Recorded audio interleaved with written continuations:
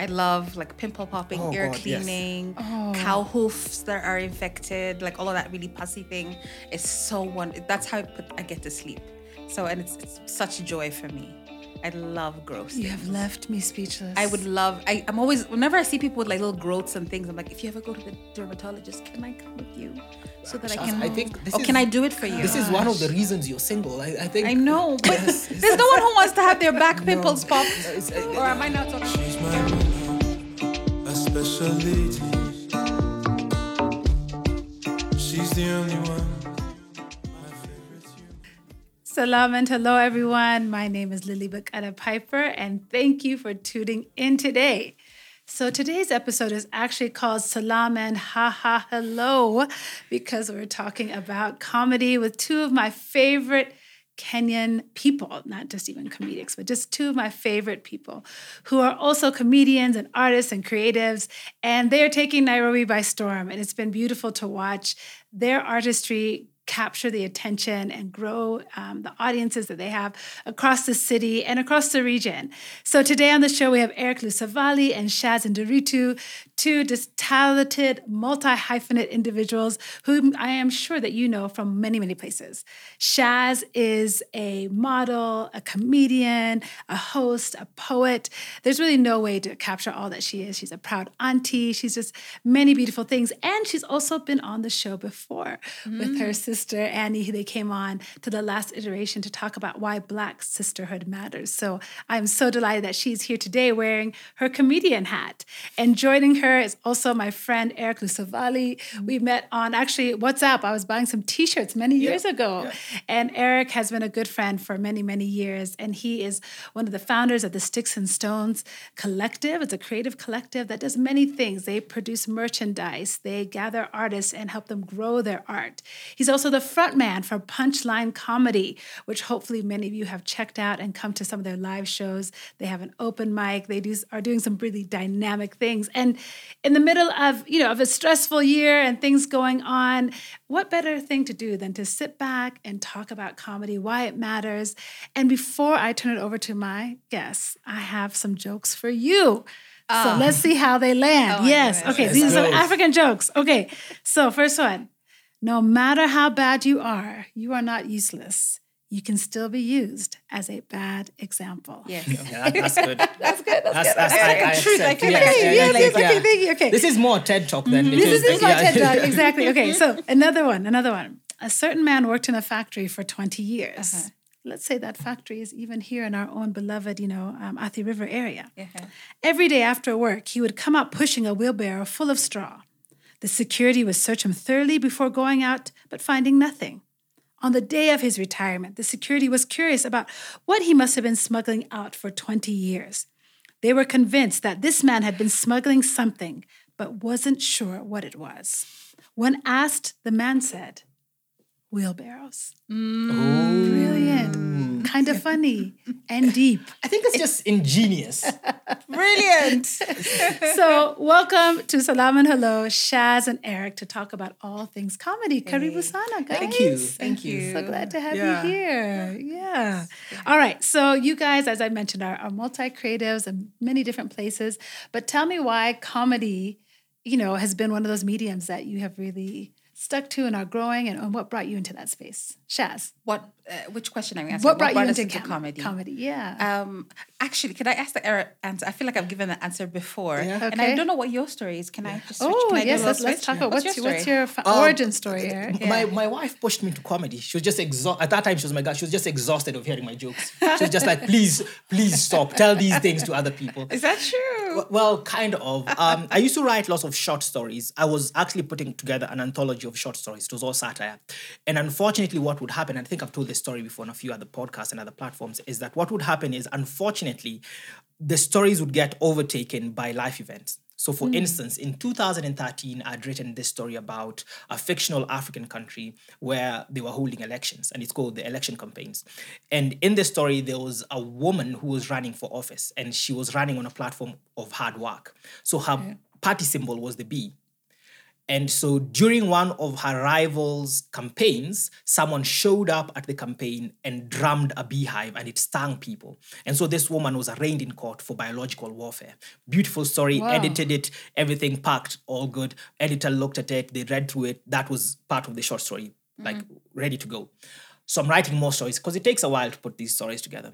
And in 2017, there's an election in Kenya and it's contested at the Supreme Court.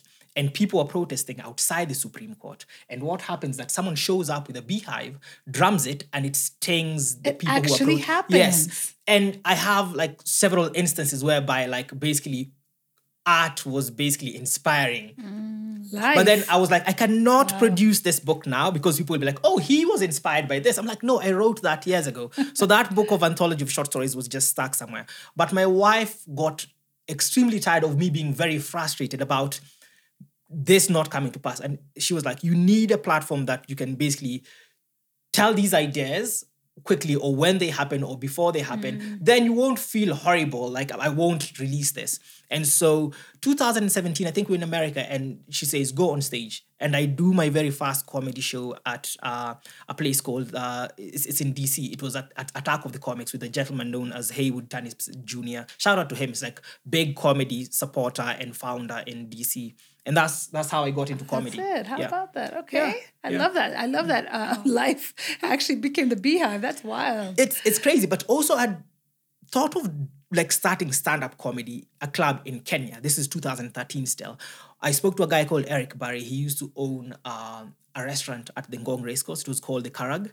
And I'd said, stand-up comedy like a is pub, big. Yes, it was an Irish pub. Yeah. So I knew him from like Ireland, and he was like, we'll give you the platform, but you need to find comedians. And I couldn't find any. So I just shelved the idea. So until I came back is when now I got into comedy and I actually met Shaz at my very first open mic in Nairobi at Gecko. Yeah. Yeah, I remember that night. Yeah. How about that? Yeah. Okay, so we're going to come to the two of you connecting because that's I want to hear that story. But Shaz, how about you? Amongst the many different places where you create, why comedy? How'd you land there? For 100%, comedy came to me in a very, let's say, interesting way. It actually, so the quickest way I can tell this story is, and my sister, some people know this, my sister and I were in Westgate when the terrorist attack happened.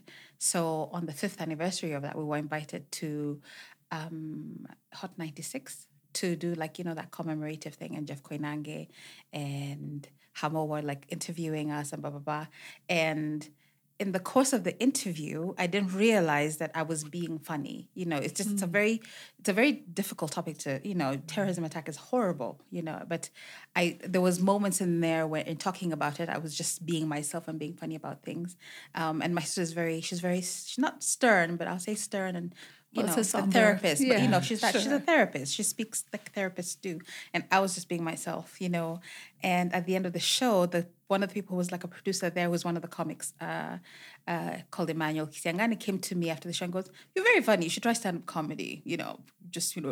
What he didn't know is, I don't need a lot in life to get me to do things. If I kind of like the idea of something, it's true. If I kind of like it, you just have to say, and there I am. So that's exactly it. I came, I checked out the scene, and then I got into it. So that's the start. Comedy from ashes is like, exactly. Reverse beauty from ashes, but it's comedy from ashes. But I love stand-up comedy. I've always loved it I've watched so many, like I'm enthralled by. What do you love about it? Comedians. My favorite comics are storytellers. I think maybe because I resonate with that as for myself. But I also, I love the I know you think you're just sitting here having, watching someone talk. I'm about to blow your mind. That for me is so wonderful. Anticipation of the... I love knowing that you don't know you're about to love this. It's one of my favorite things about doing comedy. Yeah. So, yeah. Okay. And Eric, at what point between writing the short stories and life happening and all that, did you think you were actually funny enough to be a comic? At that DC event. Was it funny? Did people respond? Oh, the very first time I went on stage, I killed it. It was amazing. Really? And that does not happen for a lot of people. That does not happen. And that's the worst thing, because what ends up happening is that you think you're extremely good. And even though you're just starting out, there's a lot to learn. So the first time I went, I killed it. I did that at the Attack of the Comics, was really good. And then I went to a place called Summers, still in DC, killed it. And then I went to another place, I can't remember the name. I think it was the Arlington Draft House. And then I killed it as well. But I get back here and I do my first room, and it was just very lukewarm. And so I started questioning myself, because then you're like, is it me? Is it the audience? What is it? But then I also realized that it's because we do not context, just having the context, because I think a lot of that, let's say, growing up here, and just that element of being, let's say, a returnee, there's elements that you do not connect with people who are born here. So there's certain context you do not get. Yeah. So there's certain references that are not there. So it's something that Shaz actually told me after a while, said, the reason you do so well when you travel is because those are your people. That is your crowd. Okay, but let's break that. What does that mean by that's your people? Because you are Kenyan. I am Kenyan, but having spent so much time, basically abroad, it means that you have basically understood the mannerisms and cultures of those particular people. So sometimes you feel a bit disconnected, even from home. You feel very disconnected from home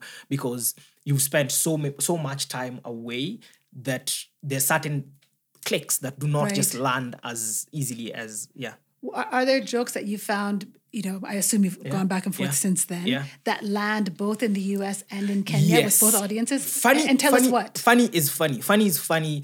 And one of the things that then makes jokes work is that you need to find resonance. And the things are very exclusive, whereby it's like, oh, these things are very Nairobi, or these things are very Kenyan, and there are things that are very American or British or South African. But then there are things that are global. So there are things that connect all of us. So there are things, for example, when we talk about poverty, it's different types of poverty, but it's still poverty. There's still that fear of, I might go to bed hungry. There are things that we talk about, things like relationships. They might be different. It might be even be people, same-sex couples. It might be mixed couples. It might be all of those, but it's still relationships. So the very basis of funny are the same, because those are the things that connect all of us. Right. Yeah. That human thread. Okay, so let's talk about those human threads when it comes to jokes. What makes a good joke? Because, there was a point in my life, it's been a while now, 5-6 years ago, where I was having a pre-midlife crisis, because I feel like the midlife crisis should be right now, but I was just getting ahead of it. I was planning for it. So I was preparing, and I went through all these careers I could be. I was like, I could go into the Secret Service, be CIA, I could go back to teaching, and I was like, maybe I'm funny enough to be a stand-up comic. And I was with my husband and two of my best friends in the car, and all three of them said unanimously, you're not funny enough to be a comic. These are haters. These are haters. Exactly. I can tell you that. Thank you, Eric. I hope you're hearing this. Ben, Regino, Henning. The fact that being a CIA agent was one of the things in her life. Hey, who are you? I support. How are we gliding past all of this? I said it was a crisis. Here's the thing. I love people who have madness, whereby they're like, I can be I'm like, yes, you go, girl. So those are haters. There's still room for you to become a startup and prove them wrong. We're going to make you a startup comic today. Okay, let's do it. Okay, so let's work on a joke, or tell me what a good joke is. Where do we start? Oh, I feel like that's so different people attack it differently. I will always start from my own life, because I feel like for me, funny things happen to me all the time. And also tragedy for me is also hilarious. And I'm always telling myself, I can't wait until I can joke about this. And it's a thing, and the people who maybe bring that up for me it's like my family will do something and go, oh my gosh, this is a bit, for sure it's a bit of a comedy. I can't wait till I'm not so emotional about it and I can share it on stage. So I feel like as a mom, as a wife, as a business lady, as a foreigner-ish living in Nairobi, for sure. You have so many things working for you, Lily. Okay. What bugs you the most? But if I pick something, let me pick being a non-Kenyan in Kenya. because I have been here a long time, 12 years, but I don't speak Kiswahili. I didn't realize that. Oh, why not? I know. I have tried. I've hired tutors. I've taken lessons. I've hired 3 different tutors. Listen, Lily, you cannot throw money at the problem. I can't. What can I throw at it? You need to throw your soul at it. That's how I basically got very good at Kiswahili. I basically immersed myself in it. I'd just be like at the workshop with Lampard, and I'd be like, you guys cannot speak English. You need to speak in Kiswahili. Yeah, it's true. Okay, I'm very afraid so of what immersion is the way I've learned most languages that I know. Yeah. When I was working in like Southern Africa, the only way I learned how to speak like Zulu and everything is I just You learned how to speak Zulu? Yes. No, it's say very, something. It's very passable. Kumela, what else can I say? What do you want?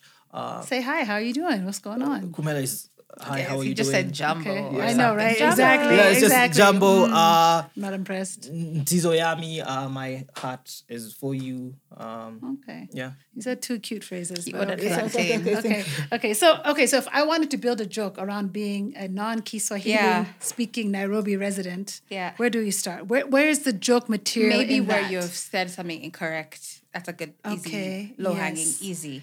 But you've said something incorrect, thinking you're doing really well, and not. So one of my sisters traveled to Italy and speaks a little bit of Italian.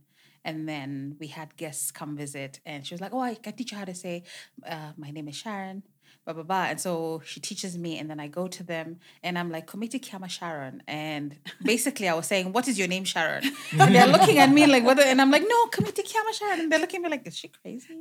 Is she the slow sister?" You know? So I'm sure you have that experience. I do have that experience a lot. Well, what happens to me a lot here is that people talk to me straight up in Kiswahili. They do. And then I still have not mastered the phrase, "I'm so sorry, I don't speak Kiswahili." I have not mastered that phrase. You don't do no habla español version of Kiswahili? No, exactly. This is great. Okay, maybe we should change this topic because now this is feeling a little hot. I'm here. just giving I'm you just feeling a little hot. I think So we'll easy. get back to that. My approach to comedy is a bit different because so every Monday, Punch and Comedy Club has a workshop on comedy basics at 2 grades. Really? Open Anyone to can everyone. come? Anyone can come. I'm Anyone can come. coming. Please do. Mondays you can Mondays come from to Punchline 6:30. comedy. Yes, Punch and Comedy Club has workshop classes for comedy basics at 2 grades. It's free. Everyone can come. We actually share a simple meal amongst all the comedians and just talk and then workshop the material that we've been working on. Fantastic. But I was teaching a class yesterday. I was facilitating the class, and we were looking at different types of comedians. So we have what we call the architect, and the architect is someone who is very intentional about comedy, and they look at structure, they look at certain ways of approaching it. And we have a coincidental comedian. A coincidental comedian is someone who has something happen to them, and then that's a muse, and then it grows. But then what you have is you also have a hybrid. You have a hybrid of these two. So a hybrid of these two. Also me. Yeah, I'm all the things. Every woman. Every woman. So one of the things that I would say is how does one make a joke? And I always believe that if you're charming enough and you're charismatic enough, anyone can be a comedian. What I'm thinking of doing in the next couple of years is basically be the K-pop of comedy. Just churn out comedians. Just churn out comedians. As long as you have the it factor, you can be a comedian. So the things What's the that it factor? The it factor is just It's that like, thing you can't touch, right? You need to be like, you need to have like a pizzazz. You need to have charisma. You need to be able to command attention, and that's it. As long as you can be there, the rest of it can be told. Stage presence, writing jokes and everything. You can have ghostwriters. I believe like we can do for comedy what hip-hop has done for like Drake. Just have ghostwriters, have good producers, have ghostwriters. Just put the light-skinned brother at the front. Yes. Just put the light-skinned brother at the front. That's what you do. That's it. But there's a structure that is there. They say it's called teaser. So it's target, it's emotion, it's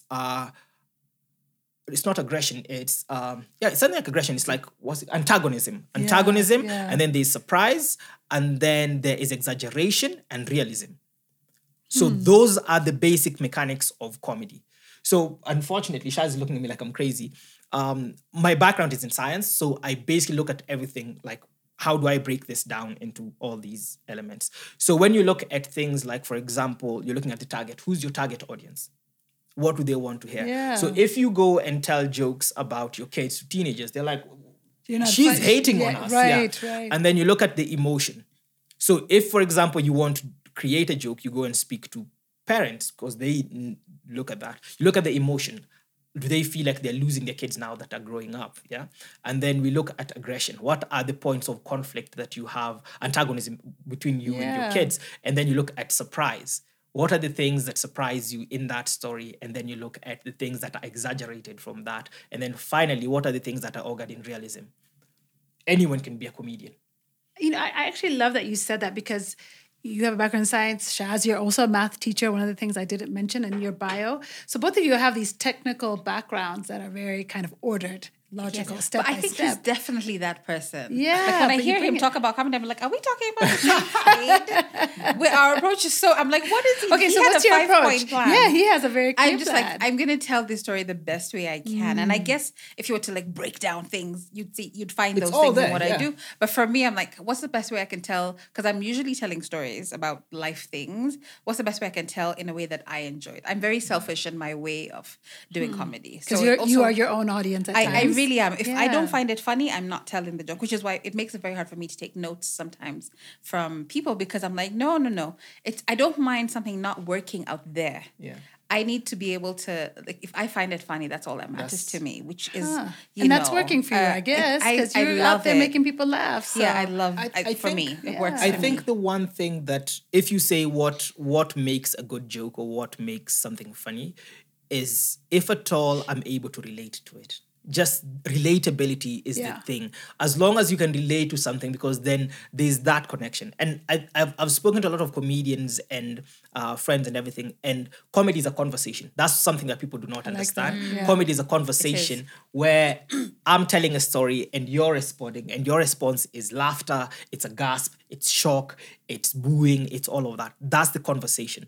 And one of the comedians we had over from Tanzania, Dio, said something very important. Is like, when you're on stage, you're not speaking to a crowd, you're speaking to individuals. Mm-hmm. So everyone always wants to feel as though you're telling this story to me. This is us. We are having that conversation. Yeah. And another comedian, Chris Mapane from South Africa, was visiting, and he said, you want to be the you that you are off stage, on stage. Because I know a lot of comedians who are hilarious, especially who are starting out, and then they go on stage and they put on this character, and you're like, who is this person? Right. So just I be you feel, all the time. yes. So that resonance is very important. And then what Shaz is saying is just having fun on stage. Sometimes you can be at a show that is going horribly wrong, but you're having fun. So when you're having fun, the audience starts to have fun. But then when you're also super tense and everything, the audience is also apprehensive for you. Yeah. So, you know, so much of what you said is that comedy, I think, is this medium that's very real. Yeah. And you talked about it, and I watched that interview you did with Chris Mapane. Yes, Chris Mapane, yeah. And you talked about how the fact that comedy is one of these genres where both the planning, execution, and final product is all delivered to the consumer at the same time. Yes. There's no going into the studio, redoing it, fine-tuning it. It is live right now, win or lose, succeed or fail. It's happening right at the moment. That must give a little anxiety. So what is your prep like before a show? A lot I'm of curious. anxiety. Not a little anxiety. A lot of anxiety. Full-time anxiety. I feel like honestly, if you talk to like the partners or the family of the people who are comedians, I think we are. Let me speak for myself. I think a lot of us are miserable people to be around just before we get on stage. And I know I'm that person, and I'm not really that person the rest of the time. But those, like, just before the gig, I'm like, trying to, I'm almost upsetting myself, before I get on. I'm getting better at that. So that's the thing. But I think the thing is, and that's why it's so hard to be like a critique for comedy if you're not a comedian yourself, because, and I remember Seinfeld actually said this, and he was like, I think he said he doesn't read the critic reviews and whatever, because he says your critiques are in the audience. It's instant. If they say if you say something and the audience laughs, you've won. That's it. Yeah, exactly. It doesn't matter what other people sit and pundit about. That's it. That's the thing. So for me, that's why I'm like, I need to have fun when I'm doing it. Yeah. If I'm going into a space and it's not fun, there's no joy in it, if I'm not on the poster, I probably won't get up on stage. Yeah. So, okay. Which is a thing we argue about this all the time, because sometimes I'm like, no, and he's like, no, you need to get on. I don't know. But for me, also because it's not my mainstay, right? It's not the thing that I do full time for my career, so I can afford to take a step back. But I start from fun. If I'm writing a bit, if I'm remembering something and it's really funny to me, I know it's going to be awesome on stage because it's just like, I'm like fam, this is the thing, so that would be my biggest thing. So I want to follow up on that though, Shaz, because like you said, this is not your only thing. Yes. So what does comedy offer you as a storyteller that other platforms don't? Especially when you talk about the fact that you were able to process or remember your Westgate experience through a comedic lens. Yeah. What does this, medium particularly give you? Yeah. Well, I think especially with that example in mind, I remember. So one thing it does, it gives me somewhere to say things. I mean, I do because I write and I do other things. I have other avenues, but it gets me I get a chance to say these things out loud, usually like inappropriate or just things that people aren't expecting, but more often than not, things that people don't feel comfortable that they can say. And one of the things, it's a bit, actually, I need to just finish writing it. That was an experience during that. Imagine the terror of being in such a horrible, death-filled space, and one of the other thoughts, all the other thoughts are happening. I want to see my family again. This is horrible. How can we get out of here? Can I run? All of that stuff. But then also thinking, I remember the last... Wait, let me keep it clean. I remember the most recent lover that I'd had, and it was just such a... Sure, yes. It was such a shit experience. And I was like, Apana God, no. I'm getting out of here alive, and you better send a better... no, we are not going down with like having a shit experience. You know what I mean? It was a thought. That was a real up there thing. with, I need to run. Can I still run? That sort of thing. So that's the thing. It allows me to... Where else am I telling that story? In the way that only my voice can tell it. Because if you write some things, people read in their they voice. read it in their voice, But when I get to tell it, I tell it to you like now, and I can see like your people here going, oh my God, did she just say that? Yes, I just said that. It was a real thing. Yeah, so I like your priorities, Shaz. I'm like, my priorities. Family, check. Yes. Oh, lover. Yes. It's to I have be been making continued. up for a long time. And like you said, that's relatable, right? Yeah, that is relatable. absolutely. I have thought at times of duress, like when I've been somewhere, like because after Westgate happened, I remember every sudden sound somewhere would make us all jump, right? Yeah. And every time I would hear a jump, I'd be like, oh my God, I have got to lose weight. Yeah. They're not going to take me out. When they look at all the bodies and they have to choose one, it's not going to be me. What's the moving target? That's a great strategy. That's a great strategy. So, That's wonderful. Yeah. So weight loss. It's relatable. Weight loss would have been my thing. Like, Cannot relate. Yeah. So I would have thought. But so let's talk a little bit about that idea of like the taboo comedy and how comedians do they relate to us because they're allowing us to talk about difficult topics in a way that we don't in polite company, right? There's this idea that at dinner topics you really can't talk about, is it death, sex, and money? I think those are like the three top ones. Right? Yeah, and faith. And faith. Yeah. But comedians go hard on those topics. How does comedy serve your audience when you want to wrestle with those topics? And if we think about the African context, elections, corruption, all those things give us plenty of material. How are you seeing comedians kind of wrestle with those topics? I think for me, I've said this and I've said this before, and it's something that I borrowed from Ty and a few other people who have said this, is that we cannot be afraid of that thing that we laugh at. We cannot be afraid of that thing that we laugh at. And on most occasions, you find that when we laugh at something, it loses its power. So one of the reasons that whenever dictators come in power, the first things they want to silence are the arts is because the arts allow us to interrogate and laugh at power. Absolutely. So that's beautiful. That's something. You see that when Hitler came into power, what happened is that the sciences did extremely well. Why? Because they are defined by structure. So you have the Volkswagen that came out, you had Fanta Orange that came out, you had all these like trains and everything that came out. Amazing technological advancements. But that comes at the price of what? Of the voices that are dissenting. So when people ask me what is the role of comedy in addressing these issues, is for us to be able to feel like these things do not have power over us. That's the one thing that we must always understand. Yeah. So when we talk about sexuality, we talk about religion, we talk about race, we talk about corruption, politics, service delivery, those things do not have power over us because it's a way for us to, first of all, take away all the power they have. We laugh at them, all the power goes away, and then we can discuss them. A funny story is that one time there's a person who came for a show, and this person was extremely homophobic. And so during the show, there were all these jokes on same-sex couples and that sort of thing. And at the end of the day, this guy came up to me and he's like, that guy is actually my favorite comedian. And I said, that's very interesting because I know you and you're extremely homophobic, but I saw you laughing at jokes that basically put him in these situations and you in those situations because they were basically having banter and everything. And then he comes back and he says, I never looked at it that way. I never looked at it that way, whereby this particular comedian was able to allow me to, first of all, see the humanity in this situation before everything else is added. And so that is not a conversation that you could have with this individual in a room whereby we're debating, whereby it's like, the defenses are up. Yes. Yeah. But then comedy allows us to take away the power. And once we take away that power, it allows us then to have a very, let's say, genuine discussion amongst ourselves. Yeah. Yeah. It's interesting because I think that in particular right now we need to have more conversations about so many topics. Yeah. Has there ever been a time, Shaz, for you where you feel like talking about these topics in a comedic from the stage has left you feeling more vulnerable than powerful? I'm getting comfortable with things that make me feel vulnerable is something that I kind of enjoy. I look for that in life.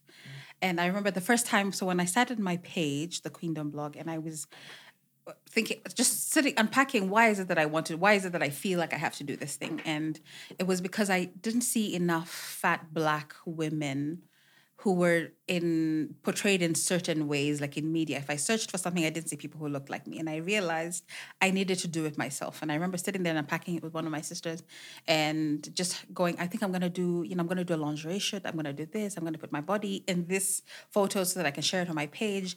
And her tell me, well, the thing you need to sit with is, if you might be ridiculed for it. Are you okay with that? It might affect if you're going to have a boyfriend later or whatever, because people will judge you from that. And so there was some sort of personal cost to me. But I remember, and maybe that's the thing that I use as my guide, is if I still feel that I have to do this thing, even knowing that it might not go well for me, on the face of it, then I feel like then I have to do the thing. Yeah. And that for me, I guess, is the motivation. So for me, I find that if I feel that there's something that I need to talk about, and one of the things, I'll talk about everything, body image, sex. I actually really enjoy talking about uncomfortable things. And especially if I can make you laugh while we're doing it, then, that's just the best thing to me. Because I feel we are going through them. People are thinking things, even just the fact that I say I'm a fat Black woman, that it'll make some people uncomfortable, make some people, just question so many things about them. I don't mind that discomfort.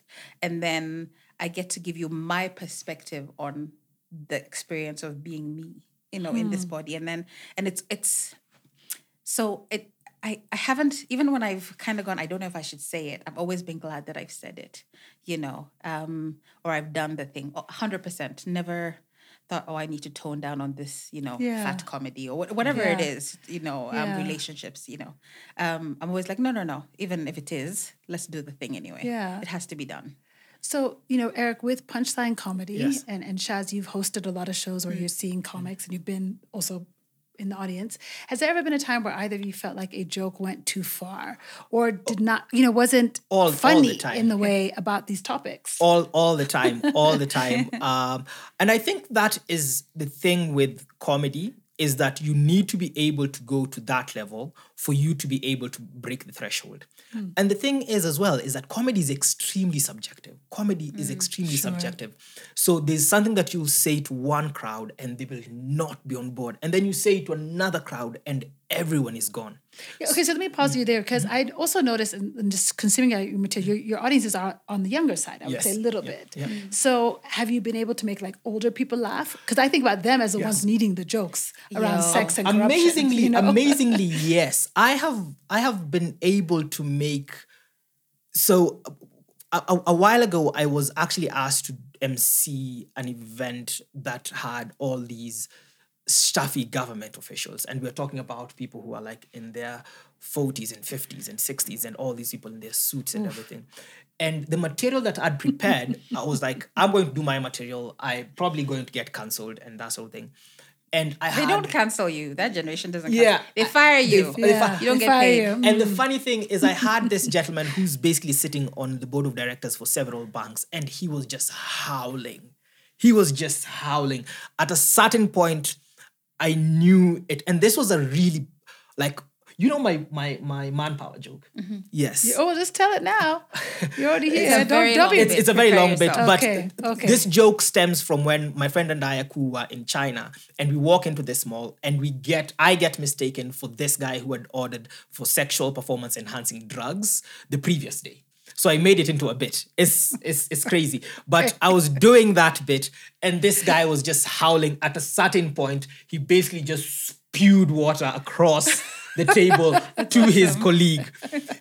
And the person who's sitting on the other side is basically the chairperson of the central bank. Wow. He basically spews water onto the chairperson of the central bank at that particular time. And the chairperson of the central bank starts laughing at them. And then everyone it just got to a point whereby the MC thought it was getting out of hand, and they took me off stage. Are you serious? Yes. Because it just got a bit crazy. You're having too much fun at this government function. Yeah, and so at a certain point, this guy came back and said, this, you cannot speak about this.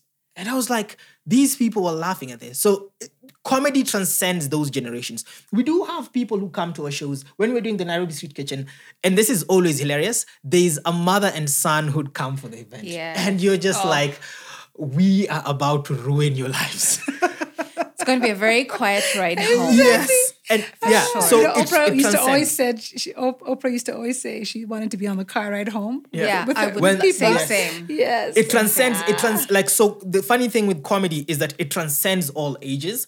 And it's just about, if you come to a comedy show, and I always tell this to people, if you come to a comedy show, come with an open mind. Just come with an open mind, because if you come with reservations, if you come with like your own ideas, you'll not have a good time. But if you just come to a comedy show and you're like, I'm here to have a good time. I do not know what's happening, but I'm here to have... It's the same as when you go on a carnival ride. The joy is in the experience. Yeah, So yeah, okay. so I'd say we do transcend a lot of lines. We do have comedians who bring their parents, like KK has brought his I'm his always parents. apologizing. Yes. I'm Like, hi I'm dad, sorry. hi mom. Yes. What then you're going I'm taking this note. Hi, you know. Do you remember when we making did myself the Zen Garden event?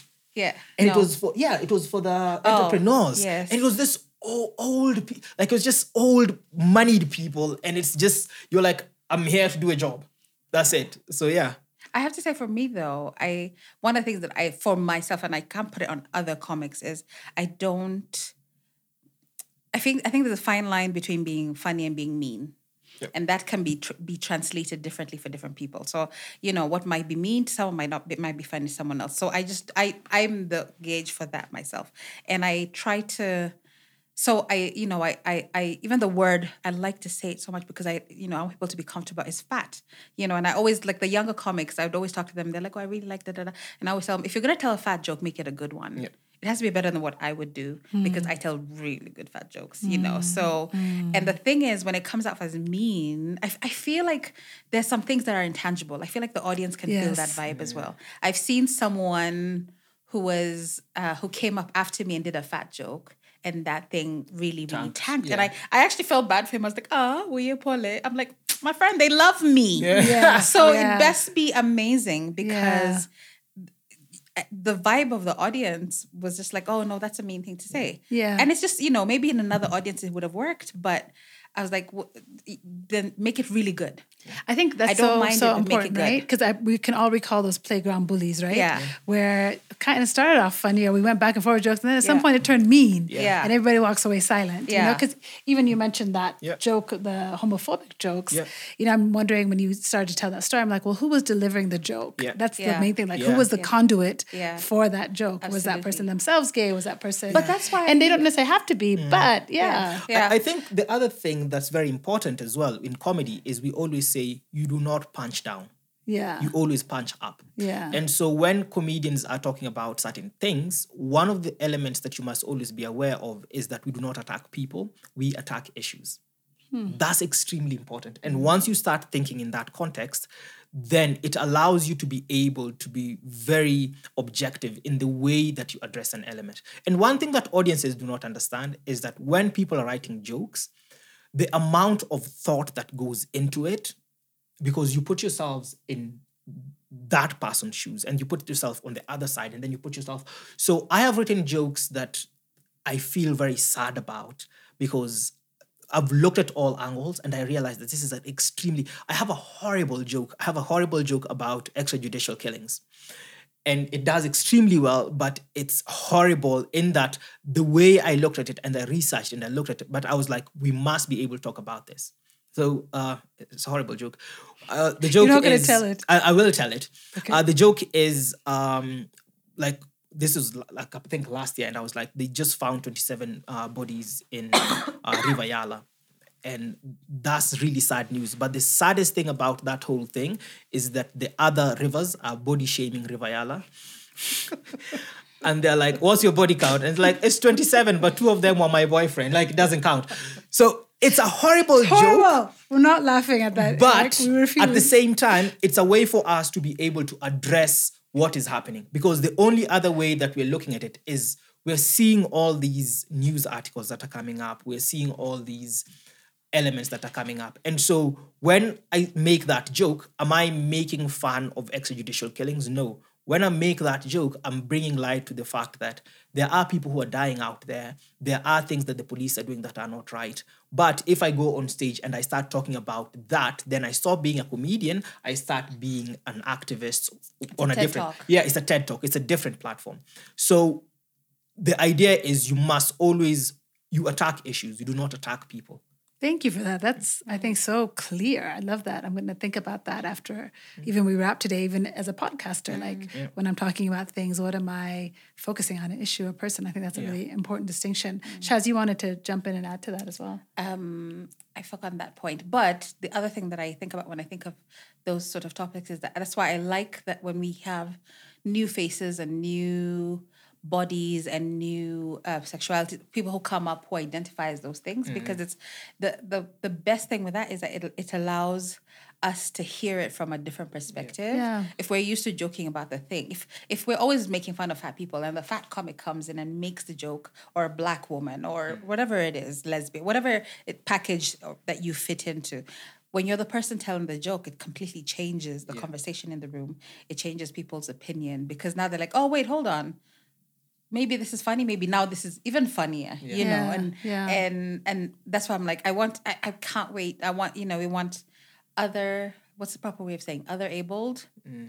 Differently Do we able. say disabled? We don't say disabled. Well, actually, I talked to a disability activist, Yeah. and she said, that is what we have. We have a disability. Okay. Yes. So she Actually, in particular was... I wish that okay with person that. was a comic, because Yeah. I'd like for someone to address how we name them, and Yes. Yeah. and if you want to be called disabled, then that's great. How can we put that in comedy? That's why I'm like, I do like being called curvy and all of those other yummy things, but I also want to be called fat, and I want it to be okay.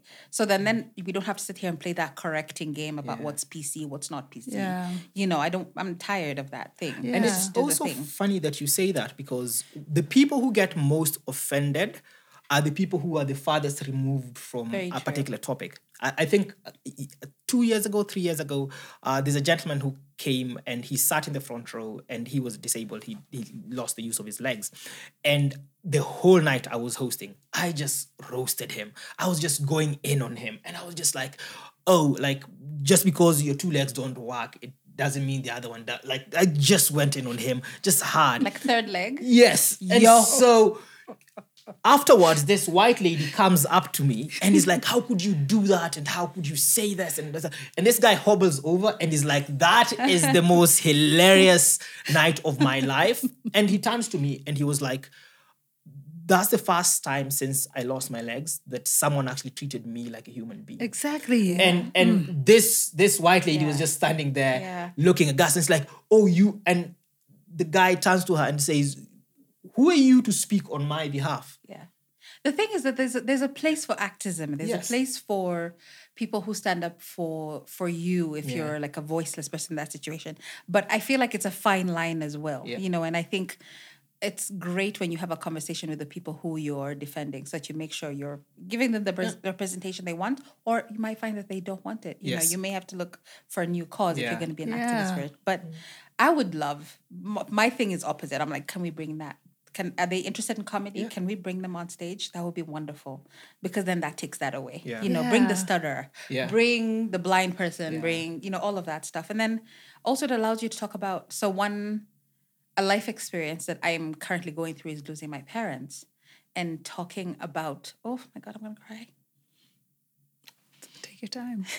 Take your time. Talking about grief on stage, you know, it's tricky.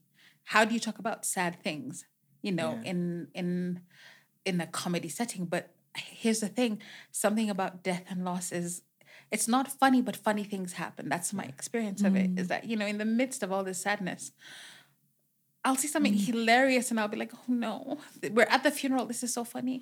I'm going to have to put this in my comedy, you know, and that actually happened. Yes. You know, I remember my mom's funeral and I talk about this actually on stage, and, you know, like literally in the funeral, some guy, because it's a shag's wedding, we know shag's weddings, you know. So already it's like celebrity, and I'm like, no, it's not the funeral, guys. It's very serious. And literally this kid was brought up to like launch his album. They were like, you guys, we have 500 people. We're launching an album. And I'm sitting there like upset. And my sister's like, hope you're recording this. And I'm like, yeah, we need to like go complain to the Presbyterian church, whatever. They're like, no, content. It's content. And I'm like, what? You guys, this is mom's funeral. You know, it was true story though. Yeah. What's the name of this album? I think it's a banger. I'm selling CDs, you guys. 2 for 1. It's a banger, this one. I decided to just make money from the situation. Let's help kids in the countryside. Yeah. You know, guys. But, you know, this happened. We had as we were leaving my dad passed away recently, and as we were leaving the funeral home, there was a madman who was naked, doing naked things that madmen do. I cannot wait to tell that story. Please come to the show, because I'm like, Dad, I mean, come on, guys. Are we never going to have a normal funeral? I guess not, you know. I'm not looking for it. It's happening. It's happening. You know? Yeah. So I also feel as a comedian, you lost an opportunity to just do a tight 5, like during the, like stage time is important. Listen, I should have just gotten up on stage. Yeah. But I'm hoping like that guy's CDs go viral. Like if your career can't take off when someone is going down, it's true. Salam and hello. We'll push it out there as best we can as a tribute to your mom and dad. Yeah. In honor of your brilliant parents. Yeah. Oh, thank you for sharing that though, Shaz, because I think, you know, comedy it's a tool for healing. It's a tool for understanding and navigating hard conversations. It is this really uniquely wielding tool. I mean, I'm thinking about just going back to my own kids. If I could have found jokes in a way to like wrestle with the hard topics with my kids, my parenting would have been a bit more successful. You know what I mean? Like comedy does offer us something that nothing else really does. And yeah, I think you both are offering Nairobi and audiences ways to think about and dive deep into issues that they're facing every day, which is really important. It's one thing that a lot of audiences do not understand is comedy is very cathartic. Like for comedians, we go on stage and we speak about things that basically affect us every single day. And you come off stage and you feel like a burden has just been shared and released. So it's extremely cathartic. That also a lot of comedians have like troubled pasts or dealing with heavy things themselves. I'm not saying that either of you are or have, but I'm just saying that they do use it as a form of their own therapy. There's no comedian who doesn't have trauma. Who does not. Guaranteed. Well, there's no human practically that doesn't have some level of trauma. It comes from like very dark. And what Shaz is saying is extremely important, because like I don't usually deal with like emotions very well, but one of the things that I made a conscious effort to do is basically talk about my parents, like, and me losing them and them being away, and I've written like a set about that, and it's always extremely funny. And people come up and say, but your parents are still alive. I'm like, no, they're not, but I didn't know that, Eric. I'm sorry. It's fine. It's like there's something cathartic about being able to deal with that, and you process it. Because for me, February is usually a very difficult month. But then this year, it was much lighter because I was able to process that. So it is very cathartic. Most people don't understand that or know that, but it is extremely cathartic. Yeah. Laughter is medicine for sure. I know I've taken a lot of your time already, but I have a few kind of rapid fire questions. Let's go. I wanted to run with you guys. Okay. So you can just answer whomever, okay. and then we just take it from there and we'll just go quick. Okay. Funniest thing about being in your 30s. Who said I'm 30? Girl, look good though. You look good. Don't crack 20s. Don't crack. Okay, Shaz, you go first. What's the funniest thing about being the age you are right now? Let me clean that up. Okay, we'll go back to Shaz. I can say what really, as you get older, you get bolder in what you, So it's like. So the funniest thing is that you can be as funny as you want. Yeah. Eric? It's just realizing you haven't figured it out. Is now you're like, oh, taxes. I should pay those. Oh, wow. Yeah. Okay, funniest thing you've seen in Nairobi? It's funniest and it's one of my favorite things. I love street preachers because I work in construction. I love construction preachers. There's that thing of someone will just put down their tools and go into preach mode, and other construction workers' reaction to it. It's please spend your time in a construction site and watch that. That's amazing. It's everything you need. Street corns. Street corns are the best. 3-card mode. Like Nairobi is just amazing because you're seeing idiots in the making. It's just like this is I've seen one guy who like did the street corn, and then the guy was so upset he lost his money. He went and found 40 guys and came back 40. with 40. And I was like, where do you find 40 people? I don't know 40 people. And they came because the prizes were like you would win generators and everything. They took that and they tossed it into the river.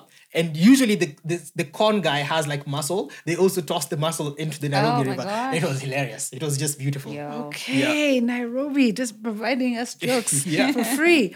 Funniest thing about Kenyan culture? I think I'll say this with how like fake we are. Whatever it is, whether it's like fake humble or it's the funniest thing to sit back and watch and go but also to go I'm one of them. I also do that thing. Okay, sawa. This is who I am. Sawa, yeah. It's people thinking that the cultural quirks are not quirks. So we think Kenyans don't have an accent. As we don't. Yes, you see, Kenyans don't have an accent. They think certain things are like pretty normal, and then you're like, that is not normal. This is like it's very like out there. Yeah. Okay, what is the funniest thing that ever happened to you in your real life? Which we've already talked about a bit, but the funniest thing that ever happened to you in your real life. I think it's the getting accosted by Chinese people in a Chinese mall trying to say that I ordered sexual performance enhancement drugs when I clearly did not. I did Maybe take he those knew drugs. something. I did take those drugs home. Maybe wifey had come in earlier. Rachel, let us know. I'd not met Rachel yet, but let's just say I did come back with a lot of manpower. That's just it's a good thing. Okay, Shaz. You've mentioned a couple of funny things, I have to say already. But all the time. Just every date, fam. Can I just date one normal person? One normal, non-funny person. Yeah. Okay, guys, we'll put how to reach Shaz in the show notes. Eric, funniest person in your life that is not a comic? I want to say my wife, but then that's giving her too much credit. I'd never live that down. So, Selector OCS, our DJ, OCS is the funniest. Like, he has an amazing laugh, but he also just has all these stories that he doesn't think are funny. But I'm just like, you need to get on stage at some point. And he's just like, no, I'm good behind the decks. He has the most hilarious story. He has a story about a friend of his who got like, and it is just hilarious because the person who this person put and then made him. Okay. Thank you for that example. I'm sorry. Shaz, who is the funniest person in your life that is not a comic? That is also not DJ Selecta. That is not. It's also not that person. It's always family for me. My family is hilarious. I just ruined this podcast. I'm sorry. You ruined it. We'll edit it's okay. it. Thankfully, Shaz is here to save it. God, I'm so sorry. And then I don't. I think my grandma right now is one of the funniest people. Like every time we go visit her, my mom's mom, she has so much shade, and she's. I'm just like, yo, when can we make a series about her life? She's hilarious and petty AF. Listen, grandmas are taking off on TikTok. Apparently, this younger generation wants connection with grandmas. So you might have a thing. If on I can your get her hands. to just agree to be on camera. Yeah. It's because once you're old, you have nothing to lose. You're just like, I'm done. Okay. Hilarious. And next one, funniest comic that we all need to know that we don't know yet. In Kenya or across the world? Anywhere. Put us on to somebody. Can I say two? Sure. So, Marcus Douglas. Okay. Marcus Douglas is in the Nairobi comedy scene. Hilarious kid. And there's a new girl. Her name is Shiro Mwangi. this girl just transcends all levels of funny for everyone. Like, amazing. Okay, we'll try and find them and put them in the show notes too. Okay, Shaz, what about you? I'm trying to. There's so many. Honestly, that's why I go for comedy shows just to watch the comedy as well. Sometimes not to get up on stage because I'm just like, these people are hilarious. Maybe there's so many. I'd say there's a newish Ruth, local girl, really really funny, and a surprise as well from she's the perfect. Like who she is when you see her and when you hear her speak are two different people. The audio does and not it's match hilarious. the video. It does not. So I love seeing people go, what did she say? That's amazing. Okay. I'm trying to think of another. I mean, Marcus for me is an example of someone who's great, who's done the. Because I'm not that sort of person. I'm not a very technical person, but someone who's worked with the technical person and become an amazing comic is Mark. I agree with Marcus Douglas. Ruthie, I'm just gonna make it all about you because there's so many. And all right. Yeah. So before we let you go, what's one piece of advice that you might have for up and coming comedians? I love what you said earlier. Anyone can be a comedian. Yeah. In addition to coming out on Monday nights to Punchline Comedy's creative kind of workshops, what's one piece of advice you might have? I'd say, do you want to go first? No, please go ahead. I think the thing about being a comic is, I'd say just do it. It really is the Nike thing, but it's unfortunately or unfortunately, there's no way to know if you are a good comic, if you enjoy it, blah, blah, blah, blah, until you do it. There's no other way. And that's like, I think the workshops are great. All of that stuff is great, but there's no other way to know than to do it. So just do it. Don't wait for people to give you permission. I think that in life generally. But I think, don't wait for someone to be like, Shaz, X, you're a good comic. You can give yourself the permission you need and then do the thing. Okay. Yeah. I think for me, the advice is a lot of times we do not appreciate talent enough because we think if you're talented, it's not equated to hard work. And you need to work just as hard on talent for it to work. So when you think about the people who've made it in the arts, they basically work extremely hard. So any young comedian who's out there, the thing is you may be talented, but that talent needs hard work. And that's why we do not put value on the creatives because we do not feel like there's hard work behind it. So when you tell people, oh, I'm a physicist, they're like, oh, you went to school for years and years and you put in the work. Yeah. But when you tell people I'm a singer, they think, oh, God gave you that, so you're fine. So there's no value attached to it. So once creatives, artists work hard and are able to show, and this notion, and maybe this is very important, this notion that we should make the arts look easy should stop. People need to understand and see the hard work that goes behind it, but because then we attach value to it. Absolutely. Yes. I can only plus one on that. Thank you for that. Yeah. So where can people find your work and follow you, engage with you? Shaz, where can people find your work? I'm only on Instagram as queendom.blog and then on the Punchline, on other comedy pages, but that's where you'd find me. Wait, you made me get a TikTok and you're not on TikTok? I am, but I stalk. TikTok is my... She's one of those creepy stalkers. Non-guilty pleasure. Yeah. I think Punchline Comedy Club, punchlinecomedy.club is the website where you can find lots of great comedians. For me, it's Easy Sunday, like the ice cream Sunday. So it's Easy Sunday. But then it's just boring woodworking things and my geese and cooking. And I'm not very intriguing in my Instagram, but you can find me there. My geese are very intriguing. They do great things. But the Punchline Comedy Club website is pretty much the hub, right? Yes, for your events. It has all the events. It has, and our Instagram. We also have a YouTube channel. If you like stand-up comedy, just go on our YouTube channel. We have entire shows. We have sketches. We have skits behind the scenes, merch, product, all of that. So our website and our Instagram and YouTube are all just Punchline Comedy Club Nairobi everywhere. And you've got a big event coming up. We have a big event coming up. It's the 6th and 7th of May. It's the biggest event in our calendar. It's called the Distant Relatives. Distant Relatives is really about bringing comedians from across the world because I believe that comedy brings us all together as a family. So 6th and 7th of May, Distant Relatives, we have comedians coming in from South Africa, from the US, from Tanzania, and also from here. So it's going to be really, really big. I'm very excited for that. I wish I was performing. Shaz is performing, but I wish I was performing on that. So looking for we'll make sure we link that in the show notes so people can buy tickets. Come see. Yeah, come see comedy. It's 2 days. It's 2 days of the very best comedy. The last year we did it, we just brought the whole museum held down, and this year it's going to be even better. We have some people who are coming back. Dumiso Lindy is coming back, and people love him. So fantastic.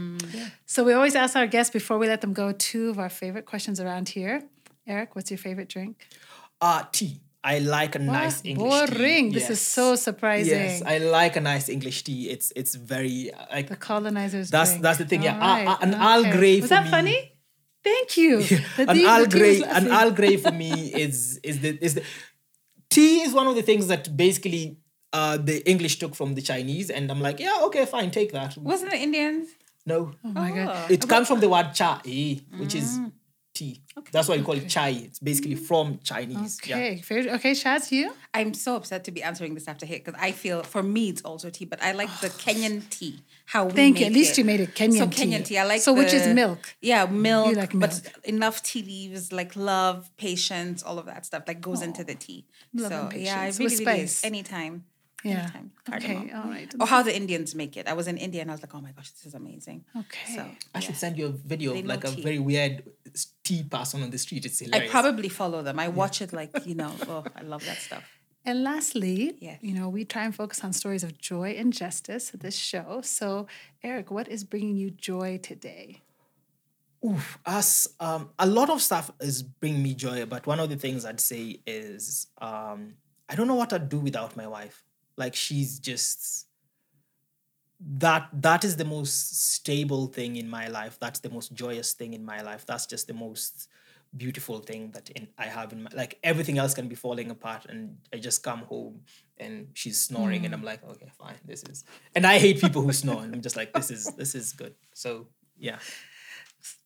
I guess that's great. I don't even know how to respond. I want to know how this plays out because in one way, there's flowers being given. Right. Another hand. I'm like, come on, man. Yeah. No, she knows. She's she knows. Like, if it works for you, good for you, babe. No, it's the fact that stirring up for yourself treasures. It's the thing that basically the bedroom.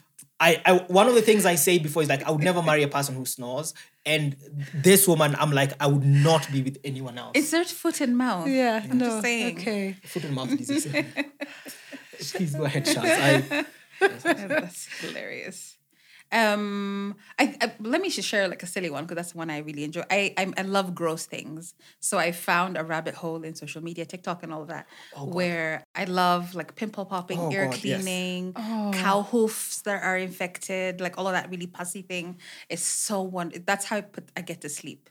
So and it's such joy for me. I love gross things. You have left me speechless. I would love, I'm always, whenever I see people with like little growths and things, I'm like, if you ever go to the dermatologist, can I come with you? So that I think can I do it for you? This is one of the reasons you're single. I think. I know, but there's no one who wants to have their back pimples popped. Or am I now talking to a 21-year-old demographic? They're mature people with adult acne. I was going to ask people to like rate and review our show, but I think I'll just ask them instead, if you want to have your back pimples popped, your earwax examined. I'd love that. Please let Salam and Hello know, and we will hook you up with Shaz directly, because that might be the match. That might have been what this show is really about. It's really a source of joy. Oh my gosh, 52 episodes, even I've never felt so speechless as I was after that response. Yeah. But thank you for being here. Thank you for lighting up our lives with your laughter and your good jokes. I know it costs you something to get up there and make these jokes, both time and effort to perfecting your craft, and also the personal, vulnerability that it takes. So thank you both. I'm really grateful for both of you. And a bit of madness, which the world needs. Somebody said, the people don't need more people who are like following their passion. They need more people who will set themselves on fire and let us be warmed by their fire. So that's you guys. You've set yourself on fire, so we can just warm ourselves. Yeah. So thank you. that. Thank you, Eric and Shaz. And listeners, let us know what you thought about the show. But more importantly, subscribe and follow. That's really what will help us the most. We would love to hear from you. We'd love to have your support. We will link all of the ways that you can follow Shaz and Eric, how you can check out Punchline Comedy in the show notes. And definitely come out May 6th and 7th for Distant Relatives 2. This is part 2, right? Yeah. So you don't want to miss that show. All the information is just below. So thanks for listening, and until we meet again, be well. You don't need to try. Every time you smile, summer in your eyes. Don't ask me why. I'm by your side. You keep me